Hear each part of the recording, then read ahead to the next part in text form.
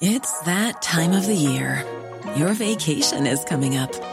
You can already hear the beach waves, feel the warm breeze, relax, and think about work. You really, really want it all to work out while you're away.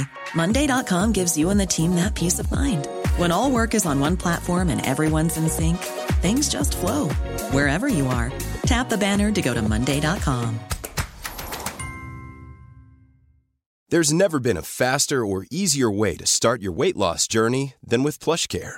PlushCare accepts most insurance plans and gives you online access to board-certified physicians who can prescribe FDA-approved weight loss medications like Wegovy and Zepbound for those who qualify.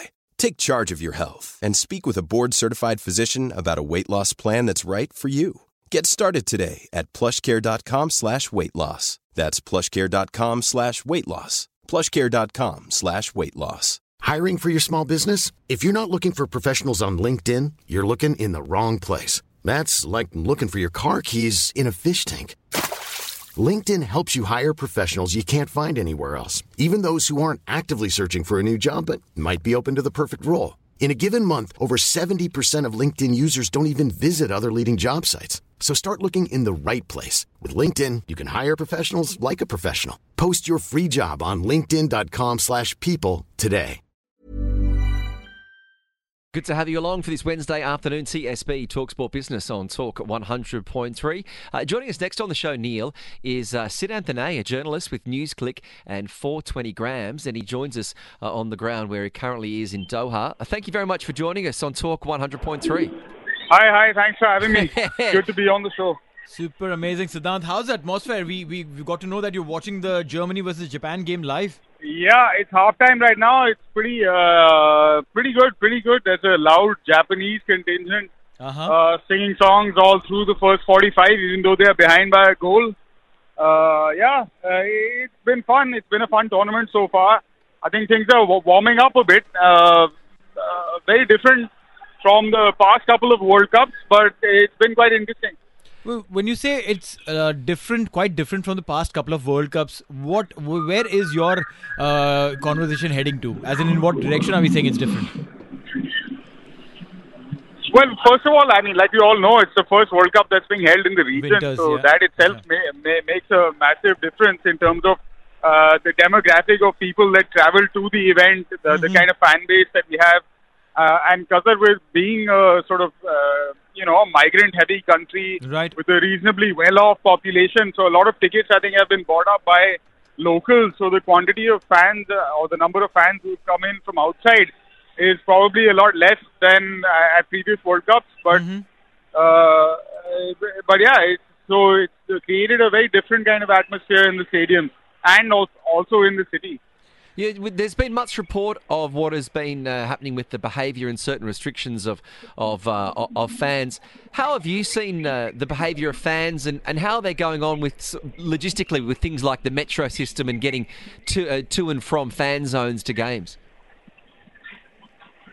I don't think the city has obviously ever seen this kind of volume of people, sheer numbers. So they're doing their best to cope.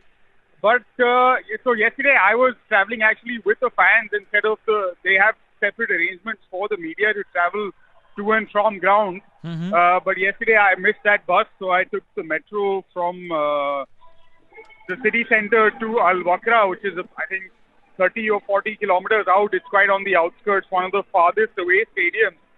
And I have to say, compared to again previous World Cups, despite the volume, it's been pretty decent. Pretty well organized. It was smooth.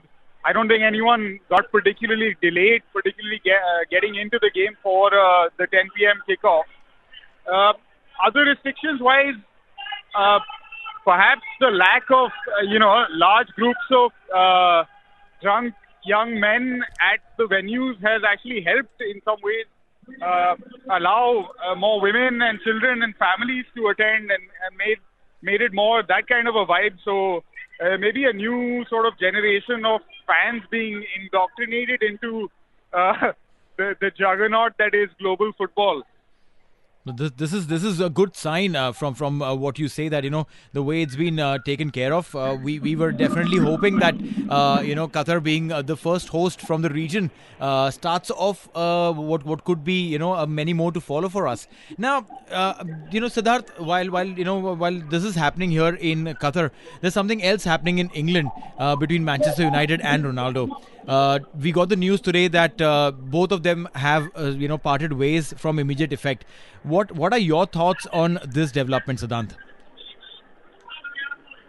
It seemed like it was coming over the past few weeks, and for the club, I guess a good decision to take in terms of their immediate footballing prospects. I don't know how much more to say on it than that, except that I guess now it's up to Ronaldo to figure out whether he wants a last big paycheck or whether he wants to play a little more serious football for a couple of years before he calls it quits on what's been a pretty good career as it is. I think he's still got some options on the table. And it's always fun to see United struggle a bit. What is actually your club, Siddhanth? I spent a lot of time and money following Arsenal, but I don't have a club anymore. What would you think if CR7 turned up at Arsenal, the Gunners? It would be very much in line with the way things have been going the last few years since Arsene Wenger left and all of that. So I would reinforce my decision or sort of validate my decision to stop supporting that club as well. Yeah. No, I know. Sorry if I'm being too much of a cynical or no. You fit. Listen, you fit in. You fit in completely with us here on TSB. No, because we don't mince our words when we talk about our favorite clubs or the way other clubs have been performing or the players have been performing. Ronaldo, obviously, this was coming from a very, very long time. Now, if we take Ronaldo out from that equation and put him back in Portugal, where he's going to start his journey tomorrow at the World Cup, will the decision that has been taken at United impact his or the country's performance at the World Cup? I really don't think so. I mean, except to put his mind, maybe put him in a better frame of mind to approach the problem at hand, which is the World Cup. And I think he is also pretty clear that if Portugal do go on to win the World Cup, then that would be that. So it'll end a lot of speculation on that count as well at the end of the month, if that's how it goes. But beyond Ronaldo, I think Portugal have a lot more going on the pitch. And he perhaps is, I'm not sure, of course he is a critical player, no doubt, but I'm not sure if he's as critical in the overall scheme of things where Portugal are concerned. So I'm not sure it's too much of a factor, but it's good that it was interesting that they got it out of the way before things even started off. So it seems like a pretty sorted way to kind of approach the situation. Now, just going through, while we've still got time, today's matches, half-time between Germany and Japan. It's Germany 1, Japan 0, getting the kick from the spot. I think they had a goal disallowed as well. Can you see Japan getting back into this game somehow? I can. There have been a couple of decent chances actually. I can see them getting a goal for sure. I mean, they've been defending for the most part for sure. I mean, they've been defending for the most part, defending pretty solidly. In fact, apart from that penalty, which was a bit of a boss-up, I think, on the part of the goalkeeper. But they've been defending well and looking good when they have gotten chances to sort of play on the counter.